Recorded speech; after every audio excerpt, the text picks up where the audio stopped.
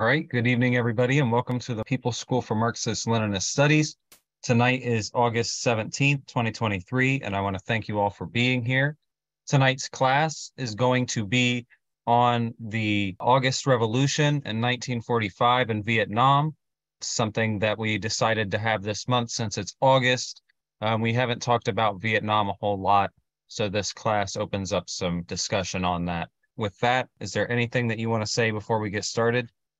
Good evening, comrades. Yes, so we're going to talk about what happened on August 15th, 1945. Now, that date is important and it's interesting because on that day began the Vietnamese insurrection, okay, mostly in northern Vietnam. And also, it is a day that Japan surrendered. Not officially, but it was proclaimed on the radio by the Japanese emperor. And also, it was a day when the Soviet Red Army entered what is all of North Korea now, okay?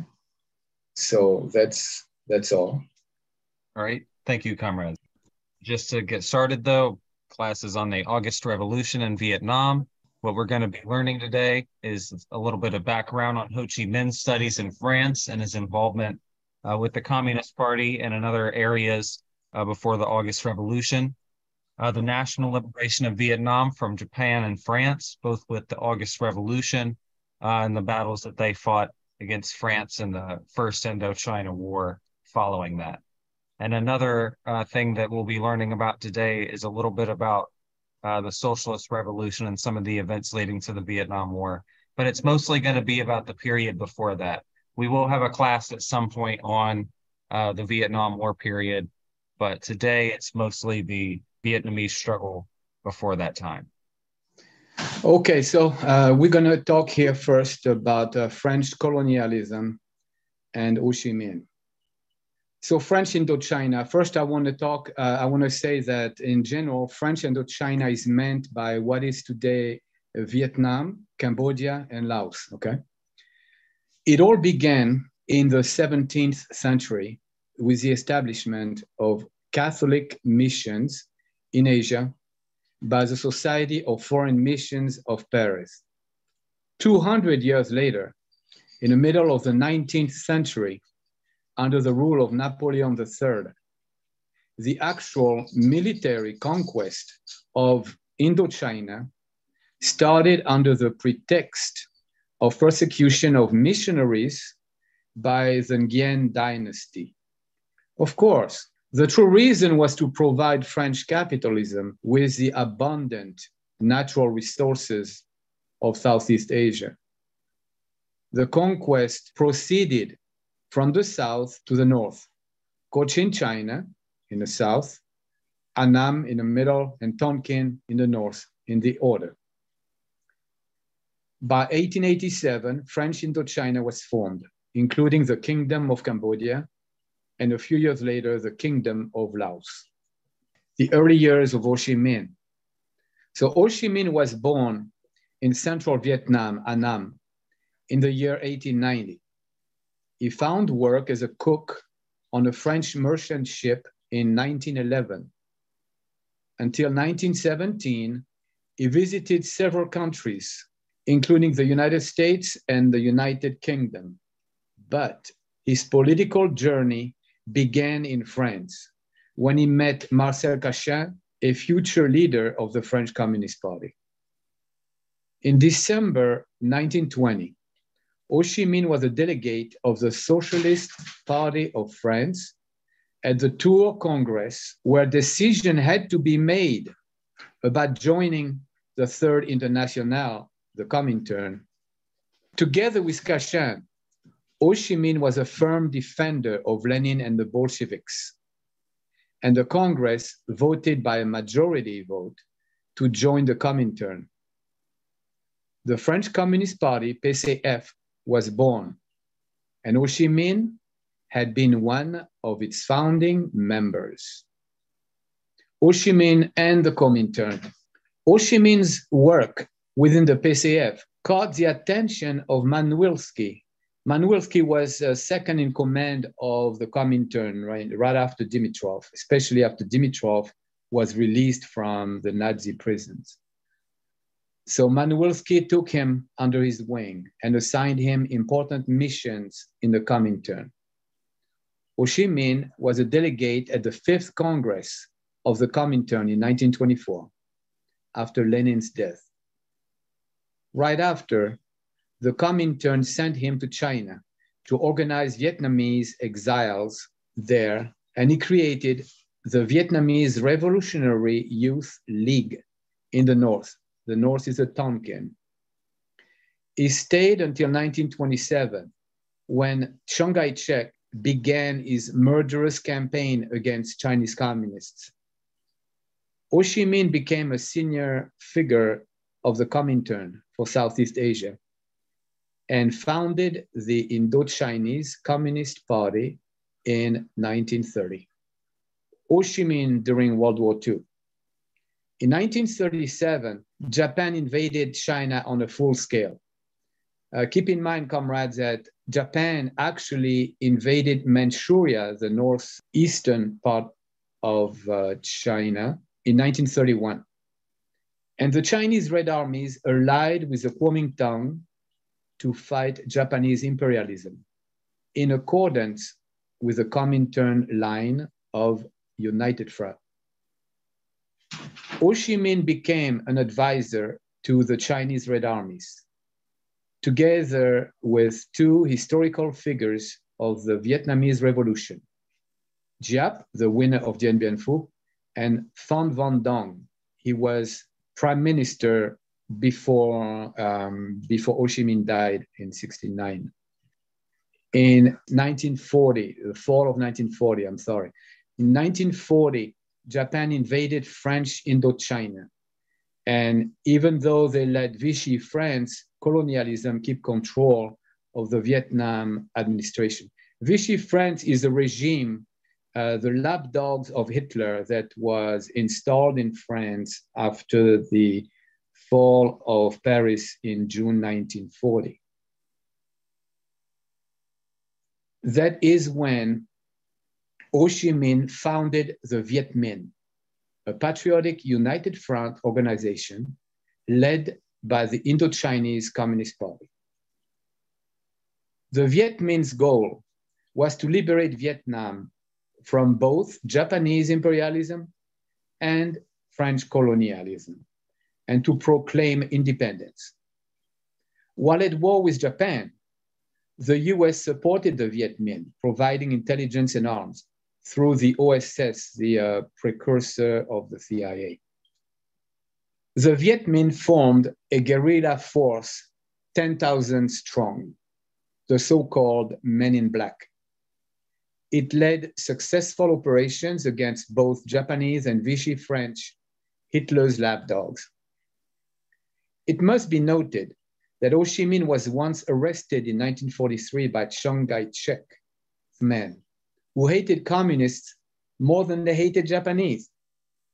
They used to say, Japan is a disease of the skin, but communism is a disease of the soul. That's what Chiang Kai-shek used to say. He was quickly released by members of the Chinese Red Army. In August 1944, following the Normandy Allied landings, Paris was liberated and Vichy France fell. That spelled trouble for Japan in Indochina in the middle of the American advance in the Pacific. In March 1945, the Japanese army quickly moved in to expel all French administration in Vietnam. Japan had no interest in establishing a government in Vietnam, as they were more worried about fighting the Americans, obviously. So they relied on Emperor Bao Dai of the Giang dynasty to set up an administration friendly and subordinate to Japan, basically a fake independence. The abdication and the declaration of independence. To Ho Chi Minh, that was a perfect storm, an opportunity for the Vietnamese Revolution. One enemy down, one more to go.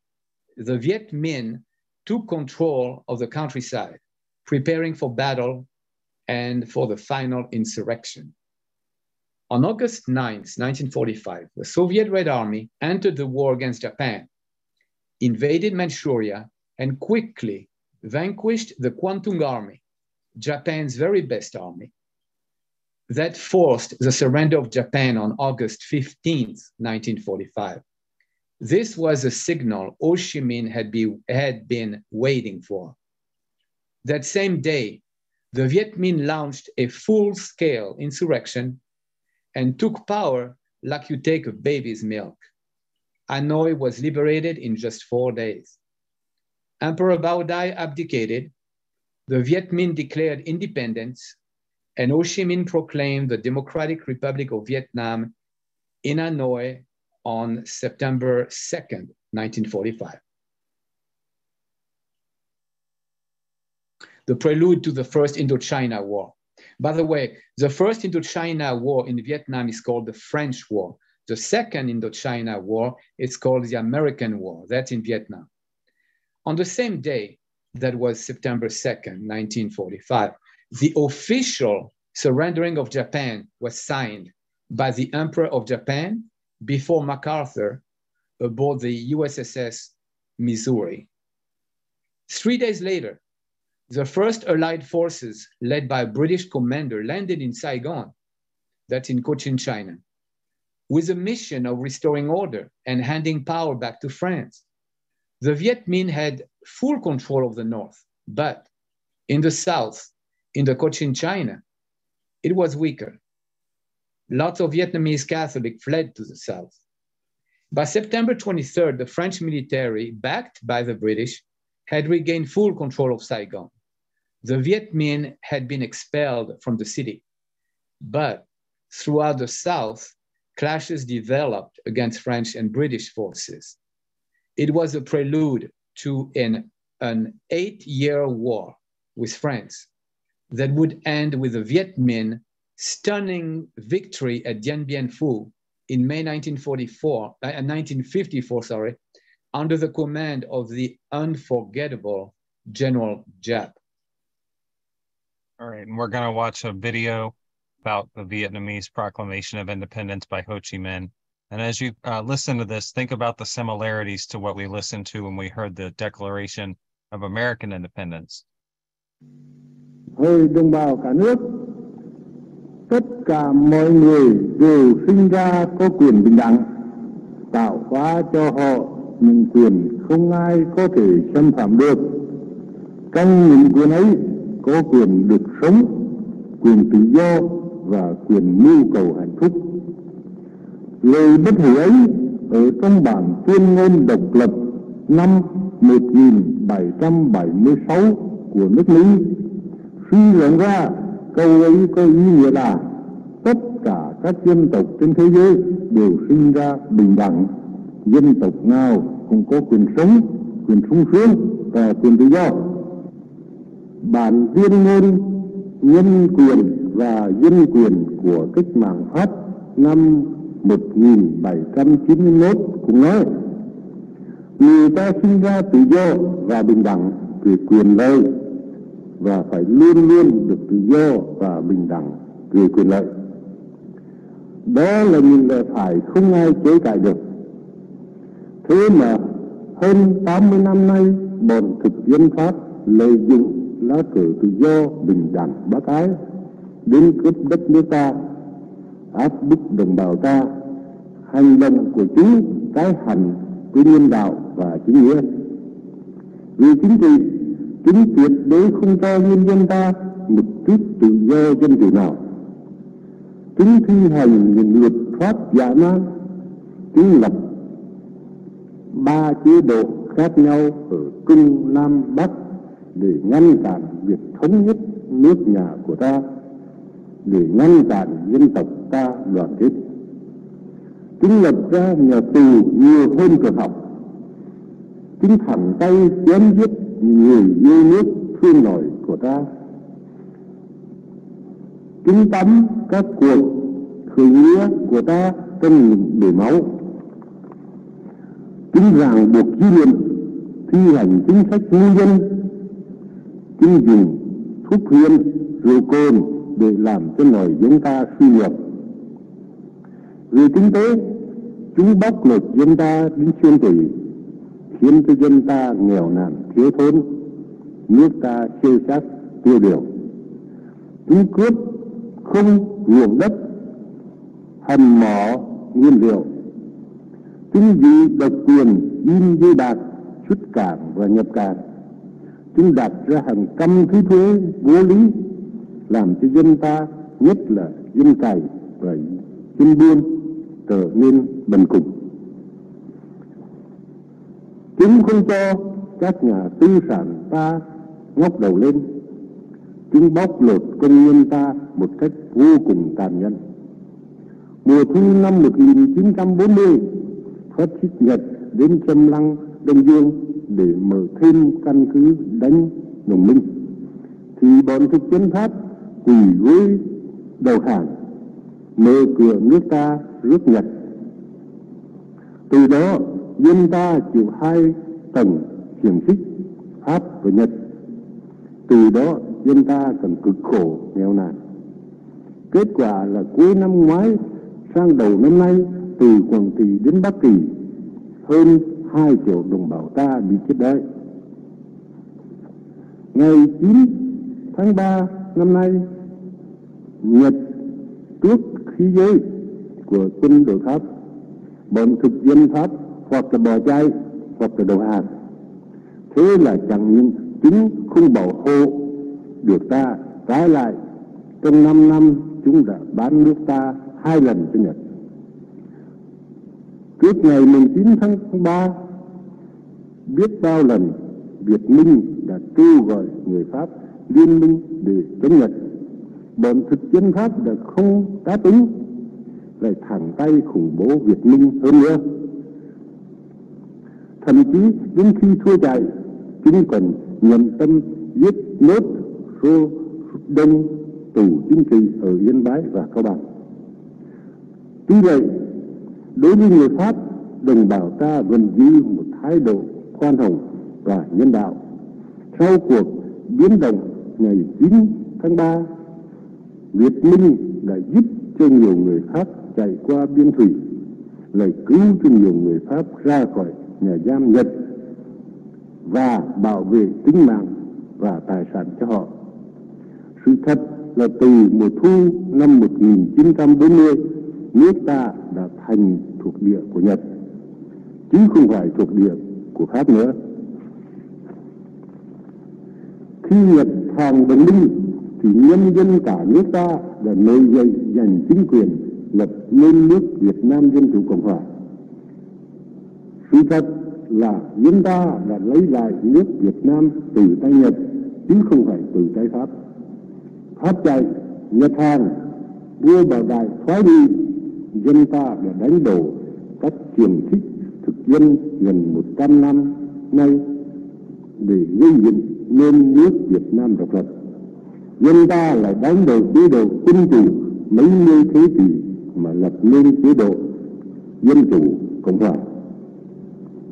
Bởi thế cho nên chúng tôi lâm thời chính phủ của nước Việt Nam mới, đại biểu cho toàn dân Việt Nam, tuyên bố thoát ly hẳn quan hệ với Pháp, xóa bỏ hết những hiệp ước mà Pháp đã ký về nước Việt Nam, xóa bỏ tất cả mọi đặc quyền của Pháp trên đất nước Việt Nam. Toàn dân Việt Nam tuyên bố một lòng kiên quyết chống lại âm mưu của bọn thực dân Pháp. Chúng tôi tin rằng các nước đồng minh đã công nhận những nguyên tắc dân tộc bình đẳng ở các hội nghị Tehran và Cựu Kim Sơn, quyết không thể không công nhận quyền độc lập của dân Việt Nam. Một dân tộc đã gan gốc chống hách nô lệ của Pháp hơn 80 năm nay, một dân tộc đã gan gốc đứng vì phe đồng minh chống phát xít mấy năm nay. Dân tộc đó phải được tự do, dân tộc đó phải được độc lập. Vì lý lẽ trên, chúng tôi, chính phủ lâm thời của nước Việt Nam Dân Chủ Cộng Hòa, trân trọng tuyên bố với thế giới rằng nước Việt Nam có quyền hưởng tự do và độc lập. và sự thật đã thành một nước tự do độc lập. Toàn thể dân tộc Việt Nam quyết đem tất cả tinh thần và lực lượng, tính mạng và của cải để giữ vững quyền tự do độc lập ấy. All right, and then we have one last quote by Ho Chi Minh. Step by step along the struggle, by studying Marxism, Leninism, parallel with participation in practical activities, I gradually came upon the fact that only socialism and communism can liberate the oppressed nations and the working people throughout the world from slavery. By Ho Chi Minh. Right, and with that, we'll start our first round of questions and comments. Yeah, I just want to say during this period, when Kamar talked about the US working with Ho Chi Minh, this was a period where American communists had a seat at the table. Milton Wolfe, who was one of the leaders of the International Brigades, he went on to be in OSS, which was the predecessor to the CIA. And he actually helped work with Italian partisans in Italy. So this is when we had communists within, the McCarthyites in a sense were right. There were a lot of communists in the government as part of, we were the left flank of the FDR coalition in many ways. And it's just really sad the way it could have been so different if Henry Wallace stayed on as vice president and the Democrats didn't rig it through Truman. It's sad after listening to that video. We used to inspire people. Even our bourgeois revolution used to inspire people. It inspired Ho Chi Minh. It inspired Sun Yat-sen in China. It inspired Lenin to a certain extent. It inspired a lot of people around the world. And we have taken up the place of what our great-grandfathers, great-great-great-grandfathers revolted against. We have taken the role of the British Empire in the world today. And it's a tragedy. And what's even more disgusting about what happened when the Japanese surrendered, in Vietnam, instead of imprisoning the Japanese, the British gave the Japanese their weapons back after they surrendered and told them to help hold down Vietnam for the French until the French could arrive in force. This was because France basically underwent kind of a civil war during World War II between the Laval regime and the Vichy traitors and the Free French forces of Charles de Gaulle, who organized kind of a popular front along with the French Communist Party. And it was complicated, but basically we turned against our ally, Ho Chi Minh. We went along with the British post-World War II. As a result of this, we ended up in a war in Indochina 10 years later down the road in the early 60s. And, around 60,000 Americans died. So, and that's the tragedy. We killed our allies, and our allies killed our own soldiers. So that's the result of the Cold War, and that's a consequence that's going to haunt America for a long time, unfortunately. All right. Thank you, Comrade. Comrade General Secretary Angelo from New York, you have the floor. Yeah, I want to just clarify a couple of things. When Hitler invaded France, he did what he did in many countries. He gave certain areas a puppet status. He did that in Croatia. He did that in Ukraine. So it was the first time the Croatians and Ukraine had so-called independence under fascist rule. And that's where the whole problem with the Ukraine started with then. The flag you see of the Ukraine now, no one mentions it. That flag was born in the Nazi state of the Ukraine. That's if you go back in the historical archives, you'll see the trident on that flag. That was not the flag of the Ukraine for about 80 years. It was the flag of the Soviet Socialist Republic of the Ukraine from 1917 to 1991. That's number one. Number two, they did that in France, and they set up a state in a city. And if I'm incorrect, comrade who comes from France could correct me, but the city was called Vichy. And therefore, that's why it was called Vichy France. So the Germans controlled Paris and the northern part, and they gave the area, the southern part around Marseille, near the water, they gave that to this puppet government, Vichy France, who had as their president Pétain. Pétain was a hero, a French hero from World War One, when France was in World War One. So he was looked at by many people as a hero, and he led Vichy France. I got a lot of this knowledge from an American movie in the I think it was the 40s, called Casablanca. You got to look at the movie Casablanca. Henry, I think Bogart, I forgot his first name, but Bogart. Humphrey. What? Humphrey Bogart. Humphrey, I knew it was an name, right. And you should watch that movie. By the way, Bogart and his wife, or his girlfriend, were active against the House Un-American Activities Committee. They marched in many demonstrations of Hollywood actors against the House Un-American Activities Committee and the McCarthy period that attacked Hollywood. So Humphrey Bogart was also an anti-fascist, very, very important, interesting figure. But in this movie, Casablanca, it shows the French that were under the Vichy government. They were working with the Nazis. And it is one scene of that movie where it's very touching, where the Germans are singing a German song, and the French people that are there start singing La Marseillaise, the French national anthem. I don't know, you must have seen this from this movie. And many times, comrade. Okay, so it's a very touching scene. I remember when I first saw it, I started singing the Marseillaise myself. And very revolutionary song. Anyway, the point I'm making is that that's Vichy France. It was the group that was allowed to run Indochina, and also I think in northern Africa, French colonies there. But they were the same as the Germans, just the way the Nazi Ukrainians and Croatians were the same as the Germans. And in many cases, I was told by survivors of the concentration camp that the Ukrainian fascists and the Croatian fascists were worse than the Germans. Thank you. All right. Thank you, comrade.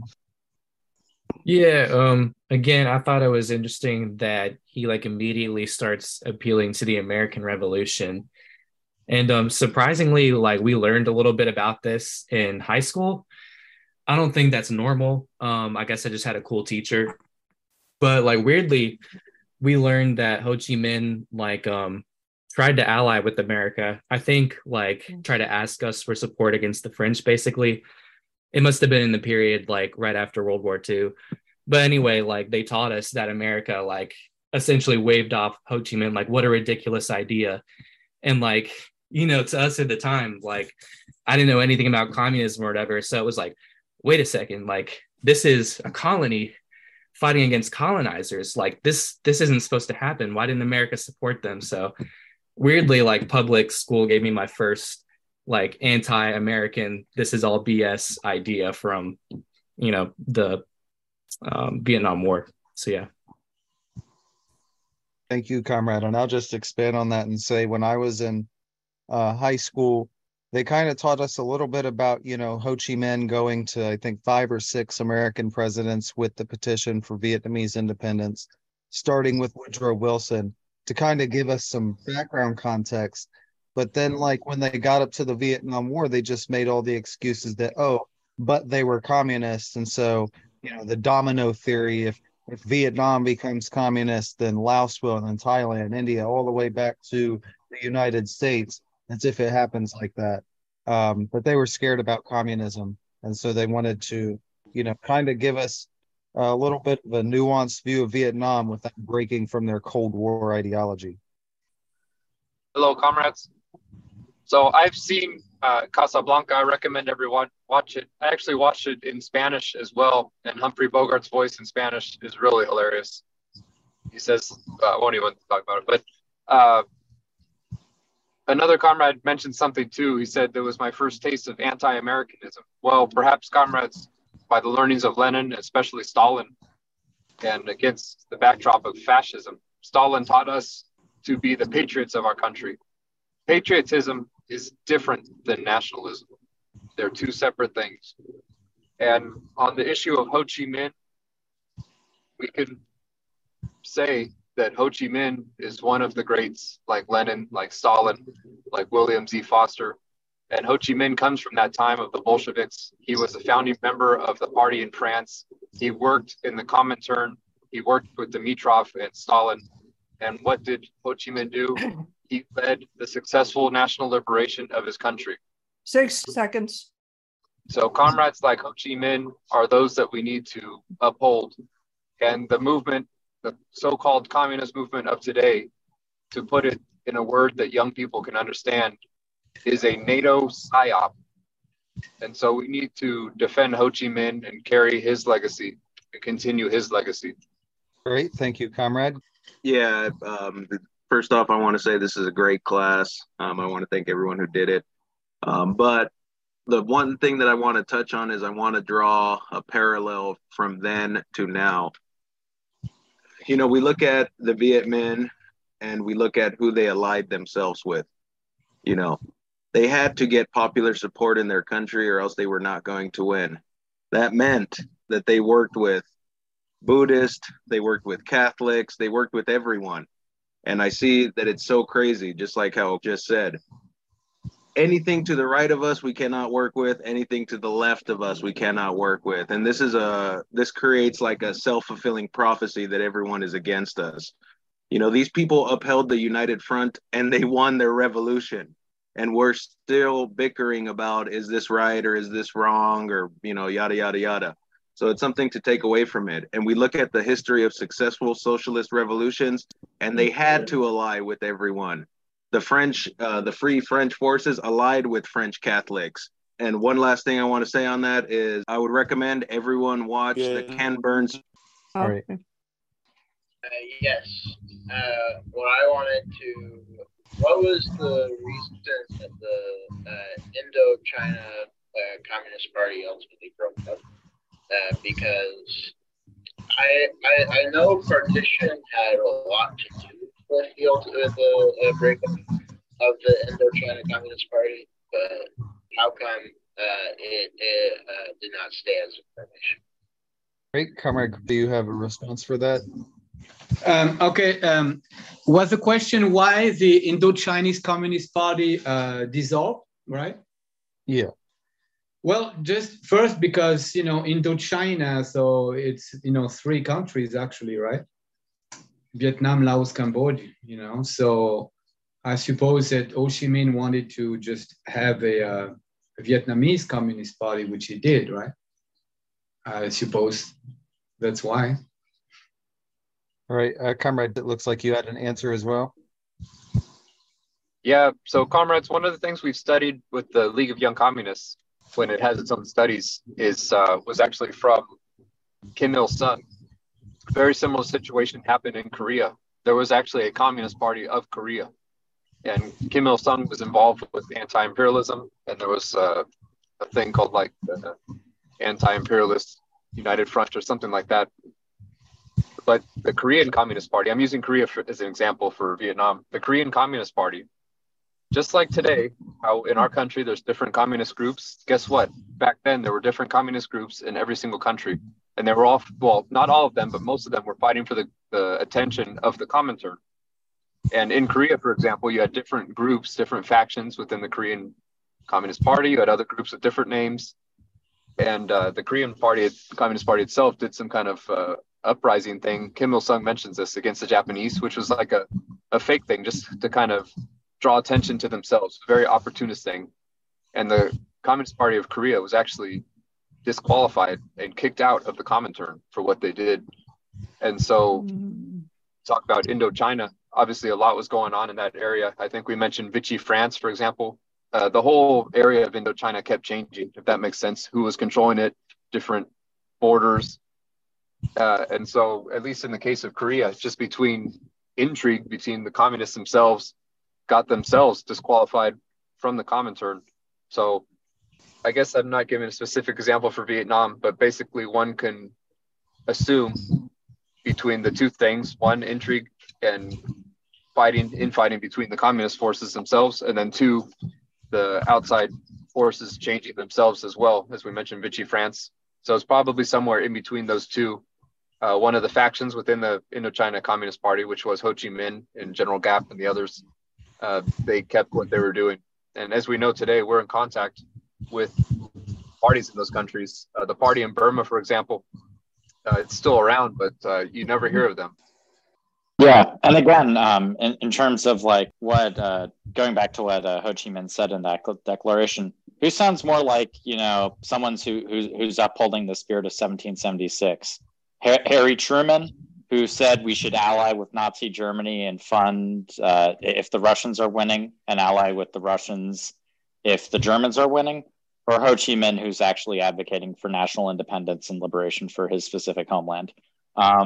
It's just kind of shocking to me, basically how like even our Constitution, our basic bourgeois democratic civil liberties have just been thrown overboard by both the Democrats and the Republicans through the Patriot Act and through everything that's happened in the past couple of years, and how and again, I encourage all the comrades on this call to listen to Stalin's last speech. Before, I'm not sure which party Congress it was, but it was before a Congress in the 1950s, where he talks that the bourgeoisie has abandoned bourgeois liberalism. They've abandoned all semblance of bourgeois democracy. So it is communist responsibility to defend bourgeois democratic rights and to defend the patriotism of our various countries, to be the true patriots against the capitalists who are destroying all nations around the world, all countries around the world. And I encourage it's on YouTube. It's subtitled in English. Just look up Stalin final speech. It's very, very good. Great. Thank you, comrade. What was the West's opinion of the proclamation? It quoted the French Declaration of Independence and the American one. Did we think it was a good progress in the US and British media in French? You know, at first, the French government, now keep in mind, the French government in 1945, in September 1945, had communists in as ministers, okay, including Maurice Thorez, you know, the leader of the PCF. So, of course, they were friendly to Ho Chi Minh, obviously. They were comrades, you know, from the old days. So they were not opposed or anything, but some others in the government were, for sure. So later on, it all came to a head, you know, in 1946. But at first, for like a year, Ho Chi Minh and the French government negotiated, and the communists in the French government pushed for friendship with Vietnam, where it would be an independence, and yet France would keep having people there, you know, to educate, to help with science and things like that. And Ho Chi Minh, that's what he wanted as well. But no, in 46, he went to the full war, okay? In the United States, I believe that at first, the US government wasn't so much against Ho Chi Minh, but quickly it turned on them. All right, thank you, comrade. Oh yeah, I was curious if anyone knew about Ho Chi Minh's time outside of Vietnam. I know for some time he was in China. I was curious about if anyone knew about like the work he did aiding the communist movement in China. Yeah, like it said, you know, in the presentation a little earlier, at one time he was an advisor to the Chinese Red Army, you know, from the Comintern. So the Comintern sent him to northern Vietnam, Tonkin and China next to each other, right? And it did help, you know, the Chinese Red Communists, you know, Mao Zedong campaign, especially after 1927, right? Yes. So when the conflict began between the Communist Party and the Kuomintang. I have a few facts about Ho Chi Minh in terms of like there was some time. At first, he tried working while he was working for as a chef. At one point, though, it was like after World War I that he thought that he was going to try to talk to Woodrow Wilson about French repressions in Nam, and then that's when he was rebuffed by that. That's when he started to go towards Marxism and Leninism, and then he got an invitation to the Comintern in Moscow. And then after that, some of his whereabouts for a good couple years before World War II was unknown. Even was reported dead, but that was not by accident. He didn't want to be found. So during that time, he was probably, it's said that he had been going undercover and going from place to place. The other reason that the American view towards proclaiming independence in Vietnam changed dramatically, negatively, is because of the rise of communist China. That was one of the reasons why all of a sudden it switched. Because if there was Kuomintang China in between the Soviet Union and communist Vietnam, that would have been a bumper had they succeeded. I want to add to this, comrade. What you mentioned, the letter you said about was a letter that Ho Chi Minh wrote to the Versailles Conference of 1919, right after World War I was finished, and there was this conference. And yes, he did write a letter, and it was read by all these people, Churchill, Roosevelt, Wilson, sorry, and all of them. And they ignore it completely. That was before he joined the Communist Party, okay? Before he founded the Communist Party, I mean, okay? And also, when you mentioned about what happened after 1949, when Mao Zedong took power, okay, very interesting, because at the time, in early 50 or by June or so, when the war started with Korea, Mao Zedong famously said, the three daggers pointed at us, at the north, Korea. I mean, at the head, Korea. At the belly, Taiwan. At the feet, Vietnam. That's all. All right, thank you, comrade. And then I also have another question about sort of the relationship between China and Vietnam at this period. So I know that later on, when it gets into the late 70s, it gets a little bit ugly between Vietnam and China, but it seems like during this period, in the late 1940s and 1950s, they're on friendly terms. So could you just give a little bit of expanding on what it was like, the relationship between the Vietnamese and Chinese communists during this period? One thing I want to mention is, before, for many centuries, the Chinese warlords, they would go in Tonkin in North Vietnam, and run hell there. So there was always a problem there, Okay. Now, the Chiang Kai-shek Kuomintang with Ho Chi Minh, after the defeat of Japan, because it was still allied with Mao Zedong, okay, at the time. But after the defeat of Japan, they were kind of friendly with Ho Chi Minh government, with the Viet Minh. They had no problem at all, okay? It's for sure, once the civil war started between the Kuomintang and the Red Army, the Red Chinese Army, the final civil war, that's when definitely the Viet Minh, Ho Chi Minh, and Chiang Kai-shek became mortal enemies. Okay, that's what I know.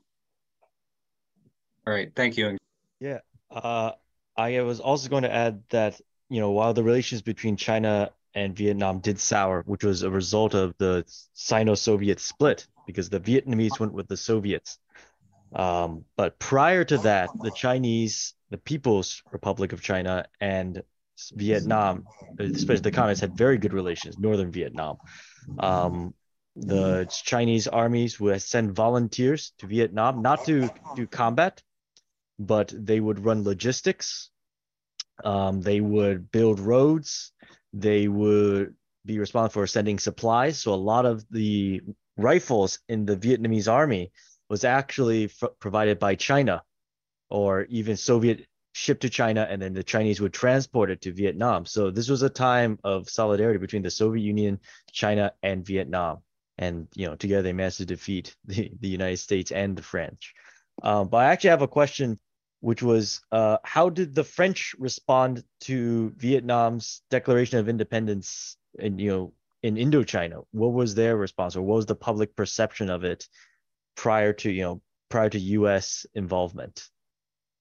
Well, like I said earlier, I think it was kind of mixed. Basically, example, the French Communist Party was in the government in 1945 until late 46, 47, just when the actual war began. So for 1 year, the French communists in the French government were, of course, friendly to Ho Chi Minh and did the best they could to negotiate, between France and Ho Chi Minh.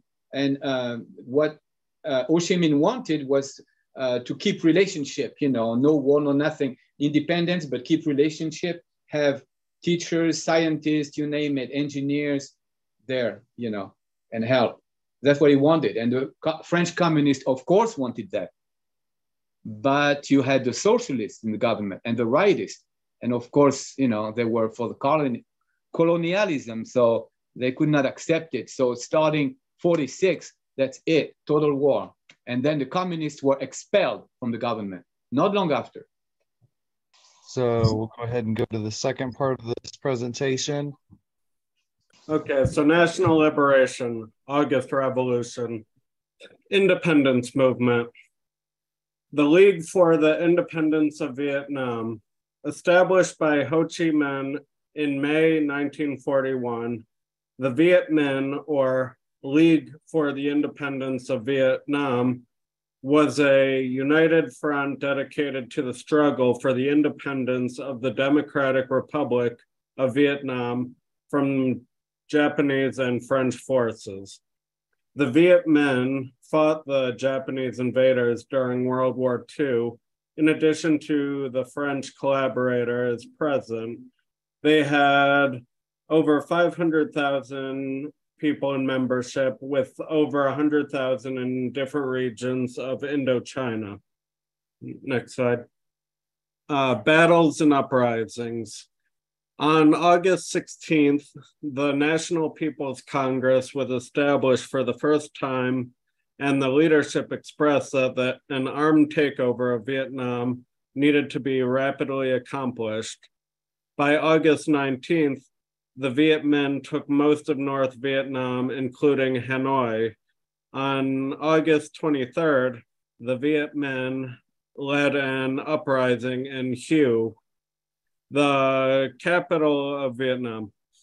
A day earlier in Saigon, Japanese Field Marshal Count Hisaichi Terauchi transferred power to the Viet Minh and handed them a wakizashi sword as a symbolic gesture. On October 25th, Emperor Bao Dai, the ruler of the Japanese puppet state of the Empire of Vietnam, abdicated to the communists. This brought an end to the Empire of Vietnam. All right, we'll watch a brief video of the August Revolution mapped.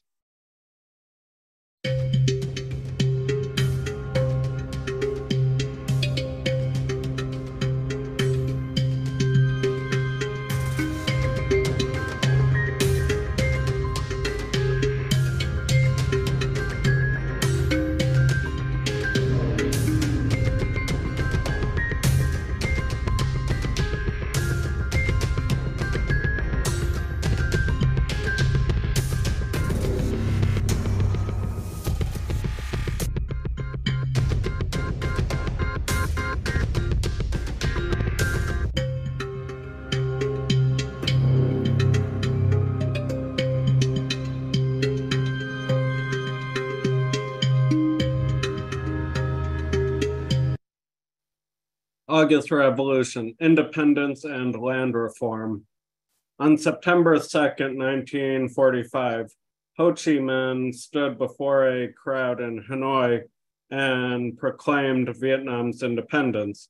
This momentous declaration resonated with Marxist-Leninist principles of self-determination and anti-imperialism, solidifying the foundation for the August Revolution.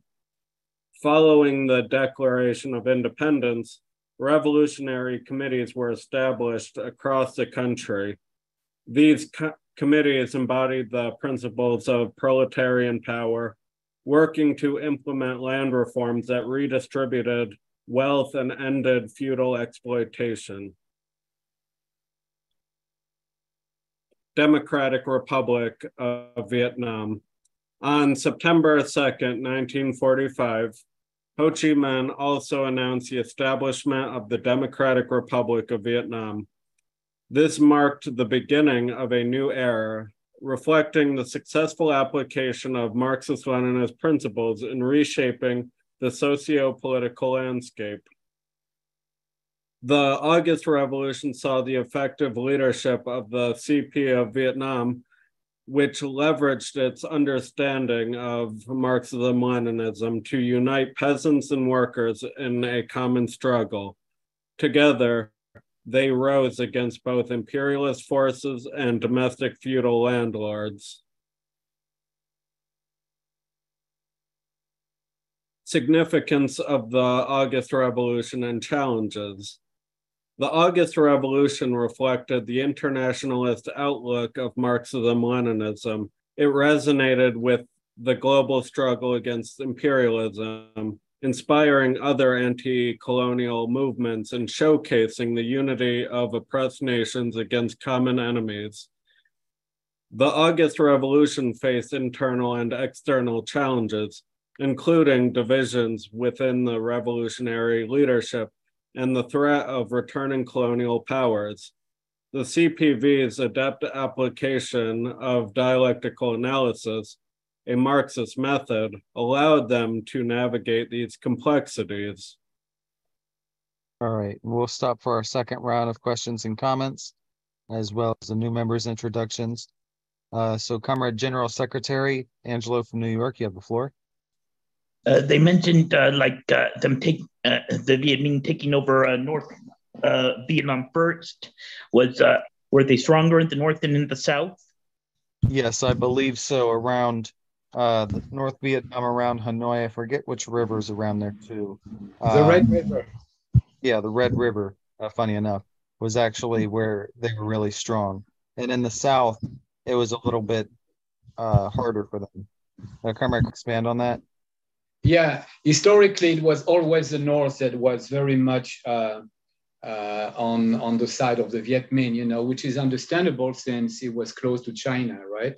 Keep in mind, Dien Phu is in the north, in the Tonkin, very close to China, okay? In the south, in Cochin, China, much more conservative, lots of Catholic and this and that, so Viet Minh was 100% from the north, Tonkin. Right. Thank you, Comrade. Comrade, I found out something about the Indo-Chinese Communist Party. You have the floor. Okay. Ho Chi Minh dissolved the Indo-Chinese Communist Party in November 45. Okay. And the reason was to make it more like of a united front and all that, for the Viet Minh to take control, right? Okay. But they reinstated the party in 1951. But then they split in three: Laos, Cambodia, Vietnam. And that's when the actual Communist Party of Vietnam was founded, if you will, refounded. All right. Thank you for that, Comrade. Yeah, I just wanted to comment, as usual, when a declaration occurs, after that, just like with the Soviet Union, that's when the work starts. As soon as Ho Chi Minh declared the independence of Vietnam, then he, as is stated in the program here, that's when all the complex and dealing with all of the other issues comes to roost. And that happened, of course. We had the Civil War with Russia, to create the Soviet Union. And I think it was like about a 4 or 5 year civil war. And I'm sure Vietnam has that same thing. And I just think it's like a cautionary tale. Declaring something that's when the work begins. It doesn't end the work. That's when the real work begins to solidify it. Yeah. Yeah. So just want to let you know, because I was thinking also of what Niger is trying to do too. Declaring is easy, and then the hard work comes. So we'll see what happens. Anyway, that's all. All right. Thank you, Comrade. Yeah, and I'm sure we're going to get to this later in the presentation. But not only the Viet Minh, which eventually became the Army of North Vietnam, but the NLF, the National Liberation Front, that's where the famous red and blue flag that a lot of the people on the more radical side of the New Left used to shout "Ho Ho Ho Chi Minh, the NLF is going to win," and wave the NLF flag on the streets of New York or DC. That group itself was even more of a broader united front. The NLF included student groups, Buddhist groups. It included like a very, very broad popular front. And it was under the guidance, of course, of the North. But it was still like a very, very vast organization. And for Vietnamese, the Viet Minh and the Ho Chi Minh's group wasn't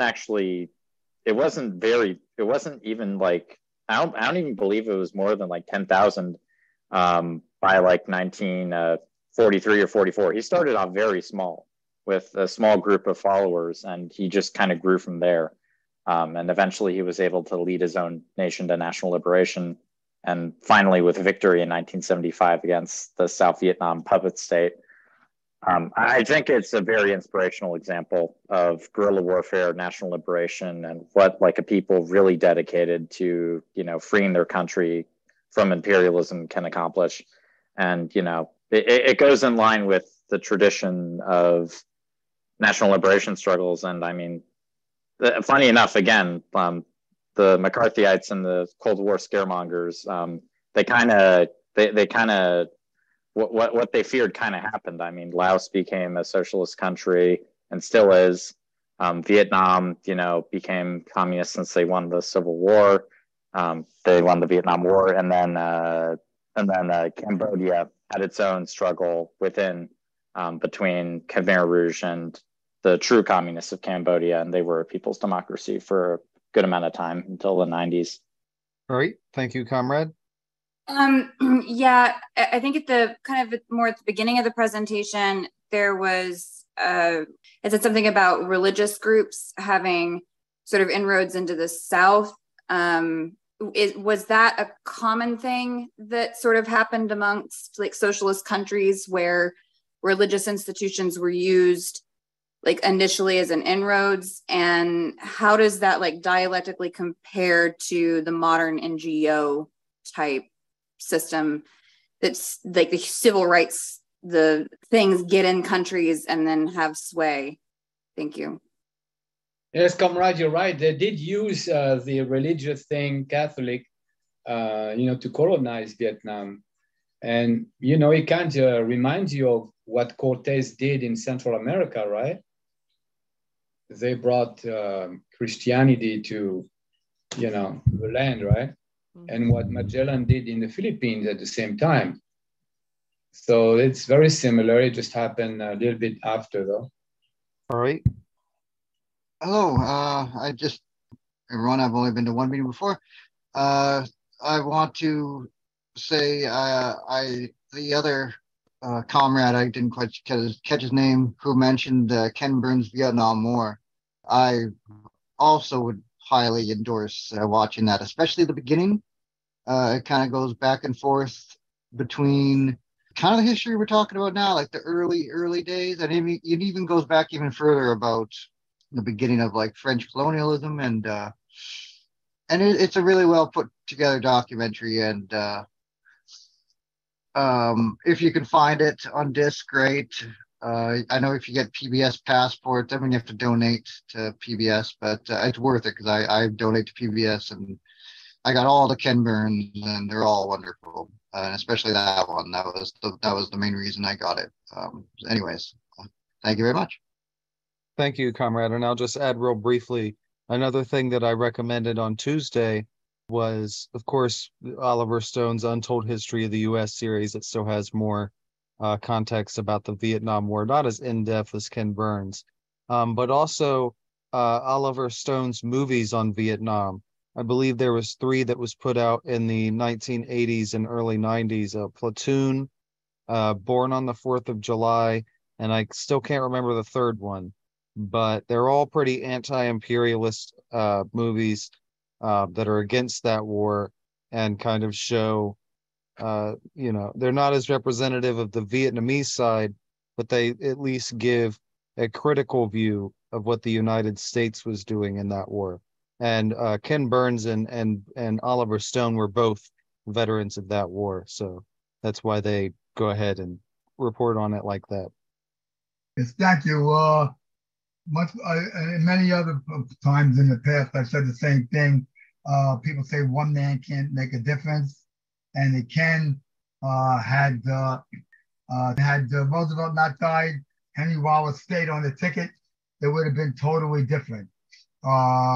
When Truman took over, but not only did the Marshall Plan build up, Western Europe, including Nazi Germany, they also poured in Italy and France millions of dollars to prevent the communist parties in those countries taking over. And the Communist Party was expected to take over France. Had it taken over, of course, that money would have never been used had Henry Wallace been president. And had the Communist Party taken over, then obviously it would have been totally 180 degrees different. And the Communist Party of France and the government of France would have recognized the Democratic Republic of Vietnam and hailed it. All right, thank you, comrade. Yeah, so I actually didn't know that Vietnam was a people's democracy back then. I was curious what other parties were involved with the Popular Front of that national liberation. Honestly, I don't know the specifics of all the parties forming the umbrella organization, the Viet Minh. I do know that it was the Indo-Chinese Communist Party, the leader of it, but if you know more. Yeah, one of the things I saw when I was researching this, and I don't know, it might have been because it was a Western source that I was reading from, so I don't know the actual legitimacy to this, but it seemed like there wasn't actually many other people in that united front at the time. Of course, the Indo-Chinese Communist Party led it, and I think that there were at least a few social democrat or just general progressive forces involved, but it was mostly the ICP. And so I hope that answers your question. I know one thing that I'll add is that the Trotskyists in Vietnam were actually one of the forces working against the Vietnamese communists at that time. So it shows that even there in that struggle, you had ultra leftists that were willing to turn on the Vietnamese communists as they were trying to make a united front.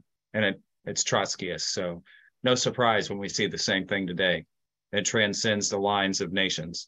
So once again, we can go ahead and take some comments before the next section. Another thing that I wanted to point out real quick was the nature of the Empire of Japan. This was a puppet state like the ones that Germany would set up in Europe, whether it be Vichy France or the fascist countries, Romania, etc. at the time. And this was basically the same thing, but the Japanese version in the Pacific. And if you look at the flag of South Vietnam, or the colors and symbols that are on like the Vietnamese veteran, little banners or, whatever they're called, the patches that they have, it's basically resembling the Empire of Vietnam. This was the exact same flag almost, except for I think in the Empire of Vietnam's flag, the central line was broke. There was a space in between it, but it's basically the same one. So you see how the U.S. imperialists will come in and their puppet state in South Vietnam literally reflects the fascist puppet state from before that had a monarch at its head. I missed part of it. Was there a lot of fighting and establishing during the August Revolution? Yeah, so as it was said in the presentation, and I'll go back and look real quick just to get the specifics of it. During the August Revolution, they took most of North Vietnam, including Hanoi, and then they went and led an uprising in Hue, which is the capital of Vietnam. But then in the south, when they took Saigon, that's where the field marshal was from the Japanese that gave them the sword as a symbolic gesture. And so around from August 16th to about August 25th, they were fighting and winning battles in different cities around Vietnam. So there was a lot of different battles and uprisings going on. That answers your question. Comrade, that August 15th is the day that the Emperor of Japan announced that Japan was surrendering. So all Japanese forces lost the will to fight. All right, thank you, Comrade. And Comrade Tyler from New York. Yeah. So yeah, we heard the Proclamation of Independence that quoted the American Declaration of Independence, but in the first slide of this section, I saw a banner that said "Independence or Death," which seemed reminiscent of Patrick Henry's "Liberty of Death." What was that a coincidence or was it actually connected? I'm just it seems like we can see that they were very much inspired by the American Revolution. Yeah, I think that it was very much a direct reference to the American Revolution and to just Western revolutions in general, whether it be, the American Revolution, the French Revolution, even, different periods in British history that they would go ahead and reference to, because that's basically the powers that they were having to talk to at the time. And you saw that as well in the Proclamation of Independence, where Ho Chi Minh is basically giving the grievances to France in the same way that the American revolutionaries were saying their grievances to King George back then, which is one of the reasons why I think it's so grotesque and wrong when ultra leftists will go ahead and throw off the American Revolution. Like, it never inspired people that weren't white or had European heritage from doing the same thing. It did inspire people all across the world, and it had a big impact, and that was seen directly with Vietnam. Yeah. So was Ho Chi Minh's movement also inspired by the American Revolution? To answer yes. And by the way, when he came to New York, the United States, before or after World War I, everything that he saw there, because he came from where in Vietnam, his homeland, the Vietnamese didn't have any rights to vote. Where he went to the Chinatown in New York, and there were Chinese and Vietnamese, and he saw that they all could vote. So Western liberal bourgeois democracies do allow room for things. And that's why we, as a communist party, do support the parts of bourgeois liberal democracies that we can live with for now. And Ho Chi Minh, in fact, during World War II, he rescued a lot of U.S. airmen that were downed in Nam, that flew over China, and he got along with them. He admired them, and they admired him. So, and in fact, he really didn't want to go to war with the United States because he admired the United States so much, And he said, he wrote to his OSS contact, said, if we go to war, we're going to lose 100 men for every 5 Americans that we lose. But in the end, we're the ones that are going to win. Basically, he was implying in that letter to a personal friend that was a U.S. OSS officer, that was a way of him saying, look, I don't want us to do this. We're friends, but this is for my people. And if I'm pushed to the brink, my people are pushed to the brink. We are patriotic people. It's not going to matter how bloody the battlefield gets. But please, let's not do this. He really didn't want it to become a U.S. war because he admired parts of U.S. democracy so much. But he basically was blending his movement to have touches of the American Revolution combined with Marxism and Leninism. He was a man very much who was able to be in the middle, to have led a successful national liberation movement. And that's what it takes, someone to be able to know where certain parts begin and end and be in the middle to achieve a victory, even though the war was not won until long after his death, but to set the principles for it. All right. Thank you, comrade. Yeah, I had always understood that, you didn't mention anything about his education, where he got it, what he got. And I had, for some reason, had thought that he had gotten a good portion of his education in the United States. There's like a little blank here. What was he doing, between 1920 and 1940, as far as education goes? All right. Comrade, did you have a response for that at all? Yes, comrade.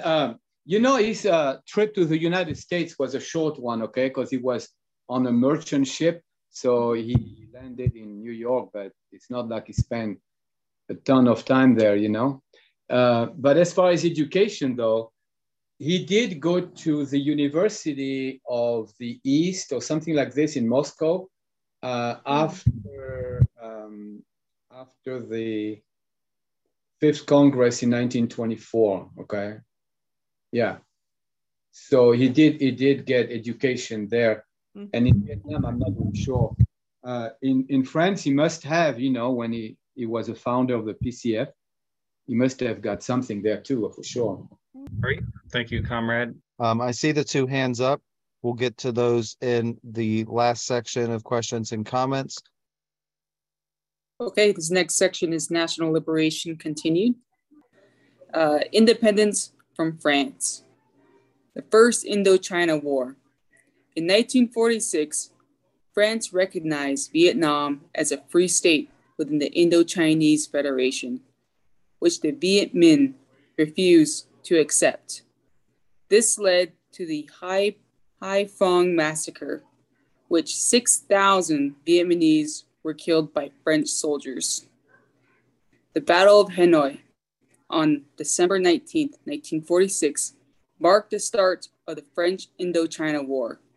At this time, it was mostly rural insurrections. Leftists in France called it the Dirty Wars. In February 1947, the French army defeated the Vietnamese offensive. They attempted to claim Indochina as a federation of associated states.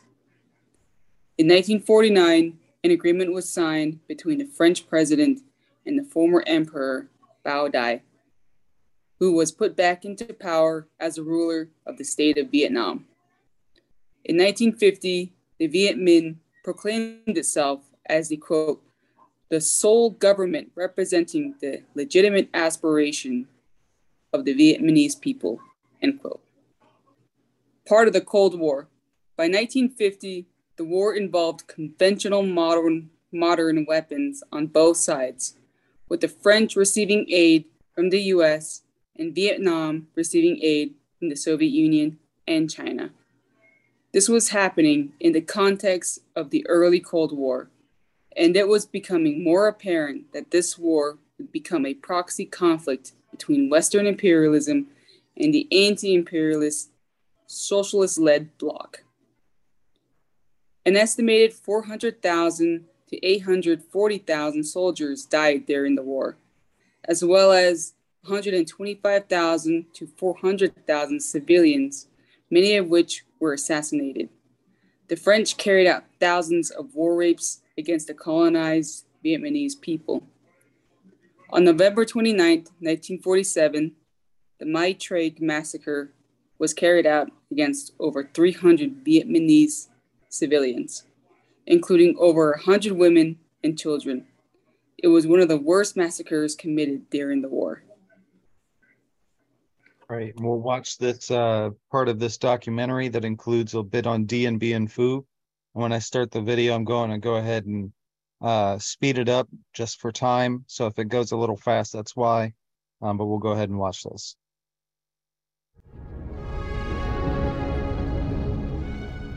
The French plan was to create at Dien Bien Phu, deep in hostile territory, a fortified base which would threaten the enemy's supply lines to Laos. Just as important, the fort might act as bait, luring the Viet Minh to attack with their best troops. The base could be supplied from Laos overland, and it could also be reinforced by air.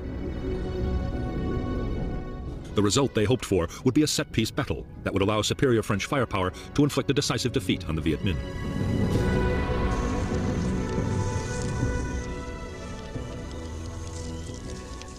In late November 1953, the Viet Minh's 316th Division advanced towards Laos, just as the French had expected. On November 20th, 800 elite French paratroopers, including a battalion of the Foreign Legion, were dropped near Dien Bien Phu. The reaction of the Viet Minh was to march elements of 5 more divisions towards the French camp. The French paratroopers at Dien Bien Phu quickly set about building fortifications and an airstrip. The idea was to mount offensive sweeps into the surrounding area, but soon the French were forced to think again. As the Viet Minh massed around the base, it became suicidal to venture far outside. Within 2 months, as the noose around Dien Bien Phu was drawn ever tighter, even a fighting withdrawal was no longer an option for the French.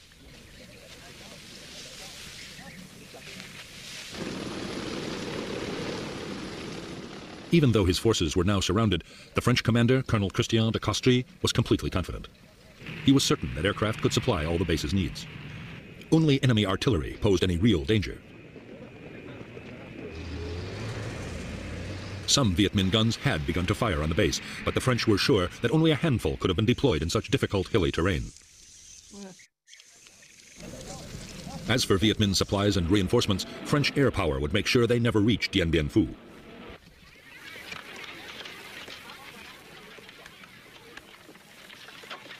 Even though up to 100 French planes attacked Viet Minh supply routes every day, their efforts were having little effect. Too often, aircraft were grounded by the weather, and in any case, the Viet Minh were masters of camouflage and deployed huge numbers of anti-aircraft guns.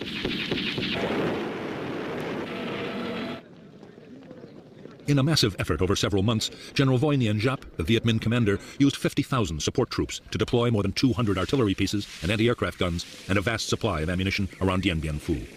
It was one of the most extraordinary feats of logistics in military history. To the 10,000 French now inside the base, the realization that they were surrounded by field guns and mortars and 4 deadly Soviet Katyusha rocket systems came as a dreadful shock.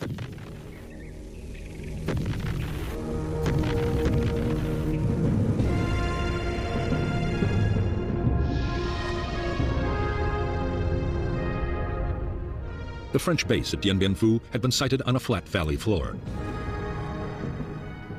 The airstrip and headquarters were the focus for the main battle position, a complex of 5 strongholds codenamed Françoise, Huguette, Claudine, Eliane, Dominique. To break up attacks, strongpoints Anne-Marie, Gabrielle, Béatrice, and Isabelle had been created on a series of low hills. The base was manned by 9 infantry battalions and 2 crack parachute battalions.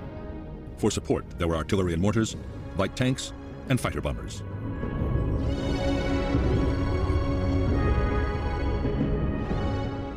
By early March 1954, 49,000 Viet Minh had deployed around Dien Bien Phu.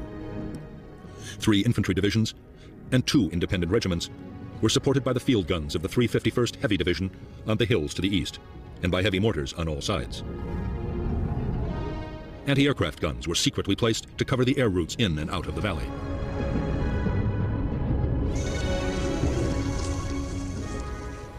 As the weeks went on, Viet Minh artillery fire caused more and more casualties amongst the French at Dien Bien Phu.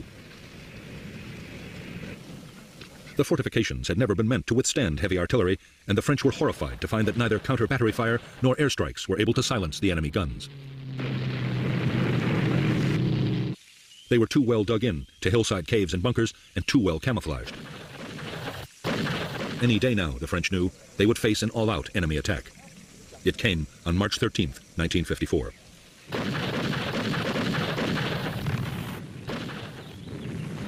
The Viet Minh assault began with a massive artillery bombardment. French gun positions in the central area were hammered. In 3 days, after repeated human wave assaults and hopeless French counterattacks, the Viet Minh took the northern strongpoints of Béatrice, Gabrielle, and Anne-Marie.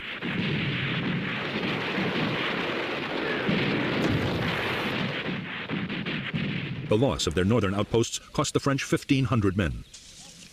The Viet Minh had suffered much worse, nearly 7,000 killed and wounded, but they had proved that the French defenses could be overcome. They had also closed down the base's main airfield for good. The French would now have to depend on parachute drops for supply and reinforcement.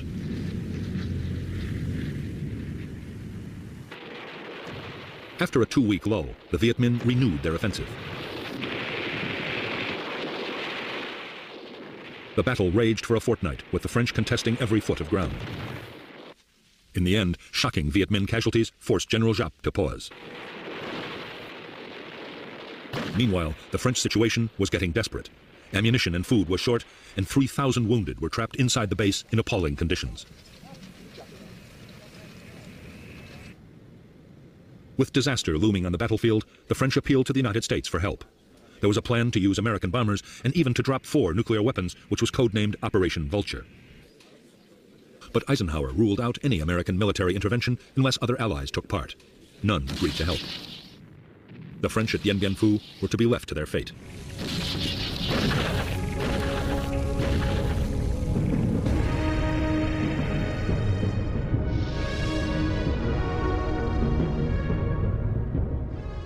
Although the outpost Isabelle was still in French hands, it was by now cut off from the central stronghold at Dien Bien Phu.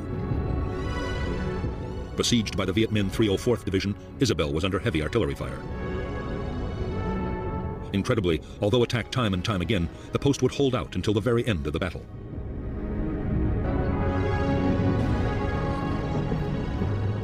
In the central sector, Strong Point Françoise had been abandoned, and the Viet Minh had captured Dominique along with part of Elian and Huguet. However, there were 2 new strongpoints, Sparrowhawk and Juno. Meanwhile, the Viet Minh had adopted new tactics in an attempt to reduce their terrible casualties. Secretly, they had dug more than 50 miles of trenches, creeping right up to the French perimeter. The final Viet Minh assault came on the night of May 1st, 1954.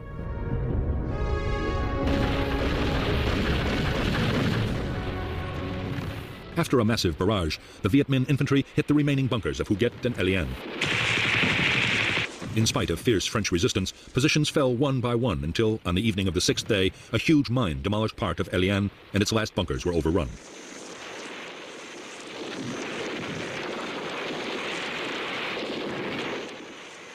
At 5:30 p.m. on May 7, 1954, Vietnamese forces occupied the French command post, and the French commander ordered his troops to cease fire. It was 55 days to the minute since the battle had begun. At Dien Bien Phu, 3,000 French troops had been killed and 8,000 wounded. The Viet Minh had suffered much worse, with more than 8,000 dead and 12,000 wounded. But for them, the outcome had still been a triumph. All right. And then the independence from France. Victory at Dien Bien Phu. The Battle of Dien Bien Phu took place between March 15th and May 7th, 1954.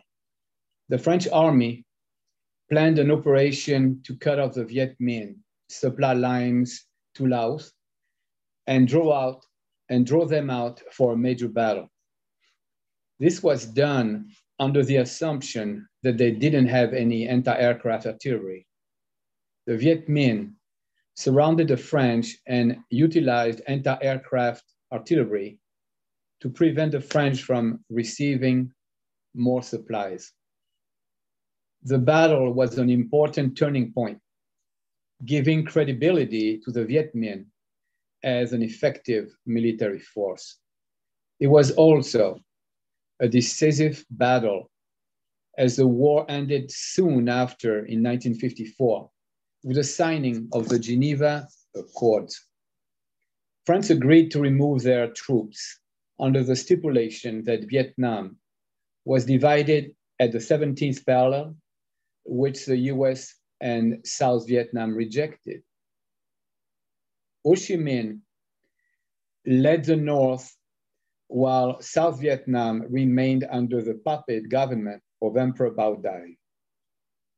This would lead to the US-led intervention in Vietnam, lasting almost 20 years, from 55 to 75.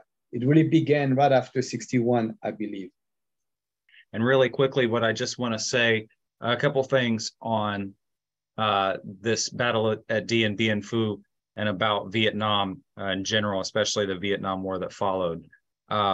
There's this tendency among a lot of leftists when they reference Vietnam to say that, oh, a bunch of poor, rice farmers with guns defeated American imperialism. And that's not true. This was a highly trained and disciplined fighting force of military, a modern military that was built by the Vietnamese communists that was effective in what it did. It was not some ragtag anarchist collective that went ahead and just attacked from whatever forces they felt like. It was a full-on communist fighting force, just like a Red Army. And I think that that's important because when you look at the Battle of Dien Bien Phu, you look at their long struggle against American imperialism, them holding out against the Chinese intervention, what they did in Cambodia, so on and so forth. Again and again, their fighting force was shown. And somebody can correct me if I'm wrong, but I don't think that they've lost war since then. The other thing that I wanted to say when it comes to the U.S. intervention in Vietnam is we have to remember that it lasted for nearly 20 years, the same amount of time that the Afghanistan war took place. And so the United States keeps doing this. And funny enough, the U.S. intervention in Afghanistan was caused by the U.S. intervention in Afghanistan before by propping up the Mujahideen in 1979.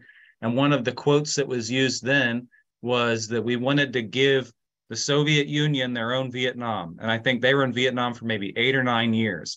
We spent just as much time in Afghanistan as we did in Vietnam. So what did we do? We gave ourselves our own Vietnam. And I just wanted to add that in there. Yeah, so my comment comes in 2 parts. Number one, I enjoy the class and I liked how the map showed Cambodia and Laos.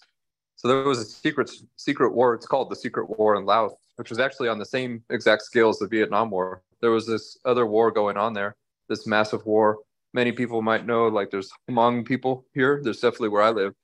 They were at the time, child soldiers basically fighting for the CIA. But in any case, my second part to the comment is in seeing the Vietnamese victory in Dien Bien Phu and talking about the French, there's actually a number of movies made in the 20th century which are very good, and they're made in the West. And they could be, I would consider them as anti-imperialist movies. And I wanted to say them here. Maybe at the school website in the future, we'll have a list of movies. One regarding France is called The Battle of Algiers, which is about Algerians fighting France, the same exact thing as we're talking about here, just in Africa. Another movie is called Innocent Voices, which is about the Civil War, or you could say revolution in El Salvador, which is a really good movie. And then there's actually another movie, which is a fictional movie, but it's a fictional movie about an island called Queimada, basically kind of like a Grenada, if you know about Grenada. Although it takes place in the 19th century. It actually stars Marlon Brando. It's called Queimada. And he's this agent provocateur. He starts a revolution against the Portuguese, and then they end up killing their own revolutionaries and making it a British colony. It's a really good movie. And the reason I bring these movies up is, as we mentioned during today's class, throughout the whole 20th century, all the way up until the end of the Soviet Union, the very end, even in the 80s, we mentioned Grenada, all around the world, one country at a time, they were going into socialism. Every year there was a new socialist country, and this is going to continue. All right. Thank you, comrade. Yes, thank you. Yeah, really, really great class. I didn't know a lot about the October Revolution, like the first one, and yeah, this is an amazing class on it. Really appreciate everyone. I wanted to kind of piggyback off of that, give some recommendations for other resources about the Vietnamese Revolution. One book that was recommended to me was, it's called The Vietnamese Revolution, Fundamental Problems and Essential Tasks by Le Duan, who I believe was like a vice president under Ho Chi Minh, but then later became the general secretary. And he goes over like the kind of revolutionary strategy, economic strategy, and then party building. Really like succinct thing, and just like talking about all of the theory and all of the principles and all of the practical tasks that they did in all of those different fields. And yeah, it's really, really like clear, practical stuff, really great for, parties and everything. But yeah, the Vietnamese Revolution by Lê Duan. You can even find it on Library Archive, like the Internet Archive website. You can borrow it and you can hear it on audio.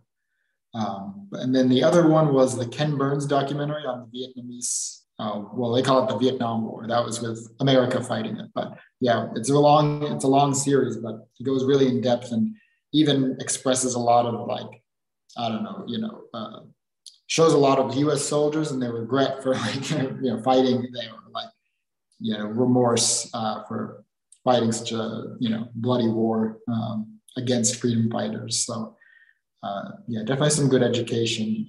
But yeah, I really appreciated this class. Thank you all. Thank you for that and for those recommendations, comrade. And I'll also recommend to the comrades a couple of Oliver Stone things. So of course, and Oliver Stone is a fellow traveler. I think most comrades here know of that. Oliver Stone did the famous movies Platoon, Born on the 4th of July, and I believe there's another one that I can't remember right off that I think was done in the early 90s. But they're all films about American veterans from the Vietnam War, usually having to come to terms with the brutal violence that they saw, the terroristic, fascistic things that we did in Vietnam. And I mean, American and French troops did behave like the Nazis and Japanese fascists did before in a lot of ways in Vietnam. Things like the My Lai massacre, burning down hamlets, the indiscriminate bombings of cities like Rolling Thunder. And you see that they threatened to use nuclear weapons in Vietnam even in the 50s, but they did later in the 60s and 70s too, multiple times. And there's a lot of trauma that Vietnamese people still see from that today. And the other thing I want to recommend too is the Untold History of the U.S. series, because it has multiple episodes on different presidencies. And remember, our intervention in Vietnam spanned like 6 or 7 presidencies, which is crazy to think about. Kind of similar to how Afghanistan was. How did the Vietnamese get their weapons? Did they manufacture it themselves, or did someone give or sell them to them? Thank you. I think I can answer that kind of answer with what one of the other comrades said earlier. So the People's Republic of China and the Soviet Union were both providing weapons and other, munitions and armor to the Vietnamese. I don't know the extent to which they were able to make their own weaponry. I imagine early on it was pretty hard, but later on they might have been able to. Maybe if somebody has an answer for that. Yeah. For example, here's one instance, the way that they did it. And it was, we're talking about eventually, like we talk about cell by cell building. Well, in the lead up to the Tet Offensive by the Southern Viet Minh guerrillas, as they were properly known.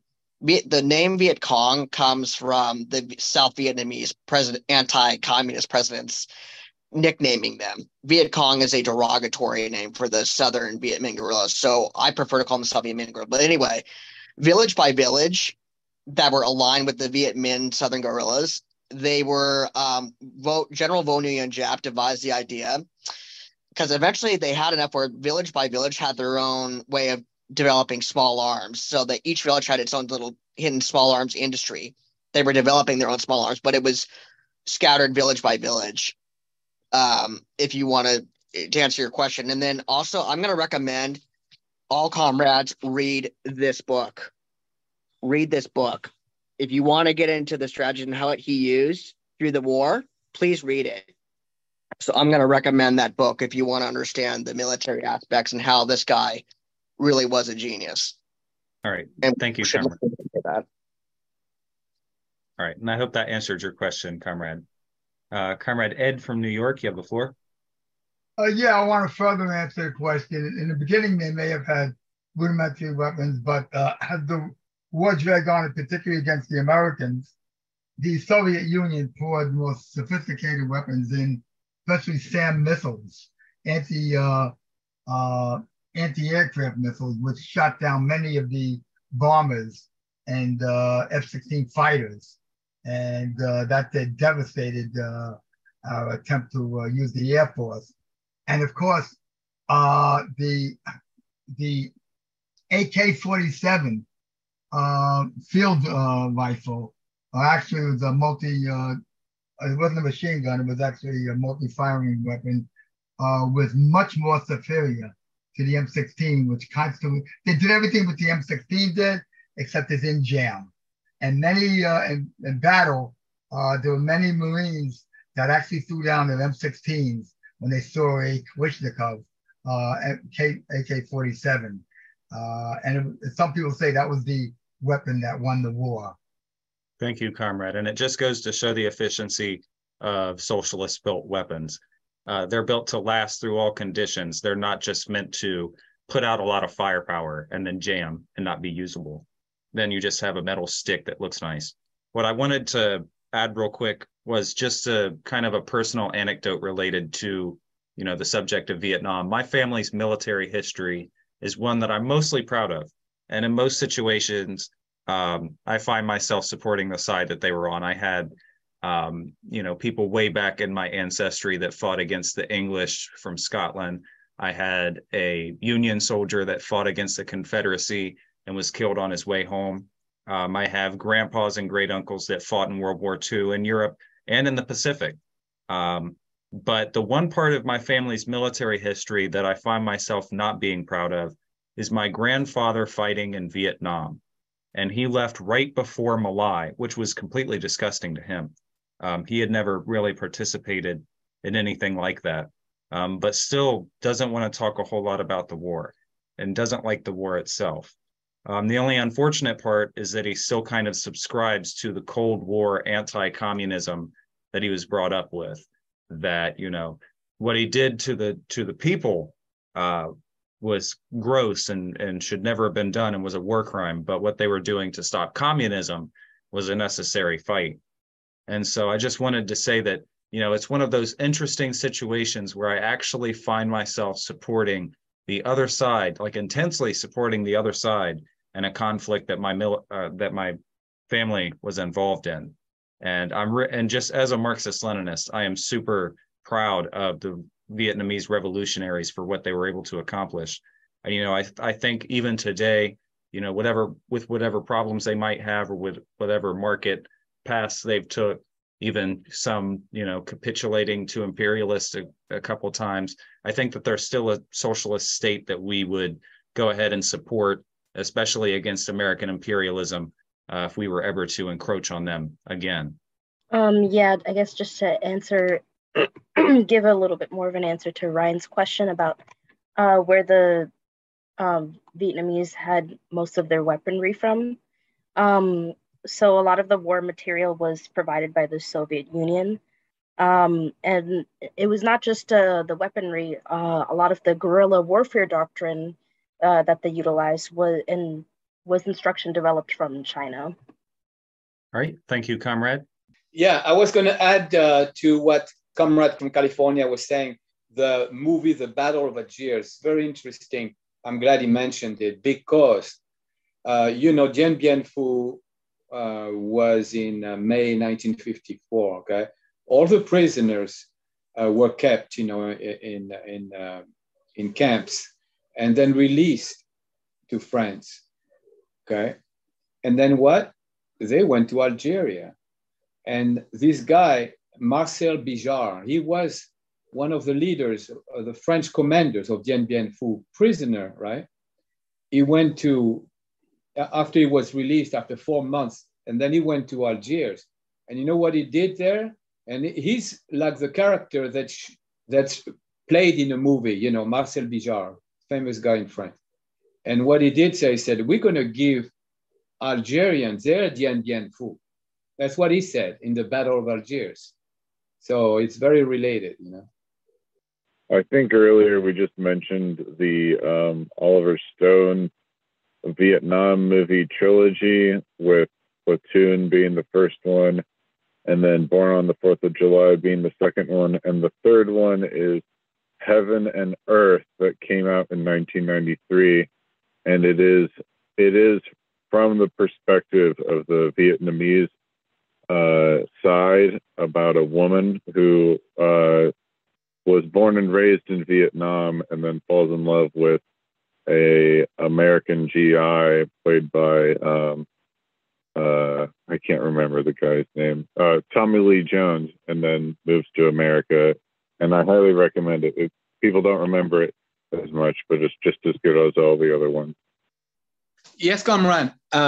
Last Tuesday, comrade from California, he mentioned something interesting. He mentioned the movie The Battle of Algiers, and he recommended that everybody would watch it, which you can do on YouTube, I believe. Okay, this is very interesting because, first of all, the actor that played in that movie, he was in Dien Bien Phu. He survived. He's just an actor. But he plays the role of a real life guy named Marcel Bijard, who was a commander of the paratroops in Dien Bien Phu. He was taken prisoner by the Viet Minh for 4 months. Then they released him. Guess what he did? He went straight to Algeria. After that, Marcel Bijard, okay? And he said, we're gonna give Algeria, or the National Liberation Front of Algeria, we're gonna give them their own Dien Bien Phu. Didn't happen though, that's all. All right, thank you, comrade. Just to kind of irreverent aside about the names of the fortified positions at Dien Bien Phu, the French officer in charge of making the names for those fortifications, the reason why they have the names of French women is because he named them after his mistresses. So that kind of just tells you the pedigree of this French guy who was, defending Dien Bien Phu. No, but like as a military historian, this battle is really a kind of textbook example of what not to do if you're trying to, basically cut off your enemy and win a war. The French were under this assumption that they could just drop into a random point in northern Vietnam and they'd magically be able to supply themselves through air power, not through ground, which is the most reliable form of resupply. Little did they know that the Viet Minh and the Vietnamese were able to, you have incredible stories. There's incredible stories. If you, I recommend people read Ospreys. They're very short, like textbooks that go over. In Dien Bien Phu, you had peasants like carrying like artillery pieces little by little on their backs and into the mountains so they could dig in and dig the artillery pieces into the mountains that they would then use to support the infantry when they would go forward. And what's even more impressive about this victory is that this is before the Vietnamese started producing, Eastern Bloc equipment. This is before the Vietnamese had, AK-47s, RPGs, armor, and like really like the Soviet Eastern Bloc equipment that helped them win the Vietnam War. So this is like they fought this battle with World War II surplus and they won. Thank you, comrade. This battle, in a way, reminds me of some of the stuff that the Ukrainian command is trying to pull. I'm thinking the failed dream of Snake Island. All right. So with that, all that being said, the time is now 10:25 Eastern, so we're going to go ahead and do the wrap-ups. Thank you for all your comments tonight, comrades, and thank you, comrade, for doing a lot of the work for the class and the other people in that committee. Comrade, would you like to say anything before we hang up? Actually, no, I think this was great, as usual. Appreciate all the attendance, and thank you for all of the book selections that people have recommended. This is what we need. We need to know our history so we don't repeat it or take advantage of what we have learned that works. Thanks. Thank you for watching this full-length class from the People's School for Marxist-Leninist Studies. For more information or to join our free classes, visit our website, check out our YouTube, listen to our streams on Spotify, and chat with us on Reddit.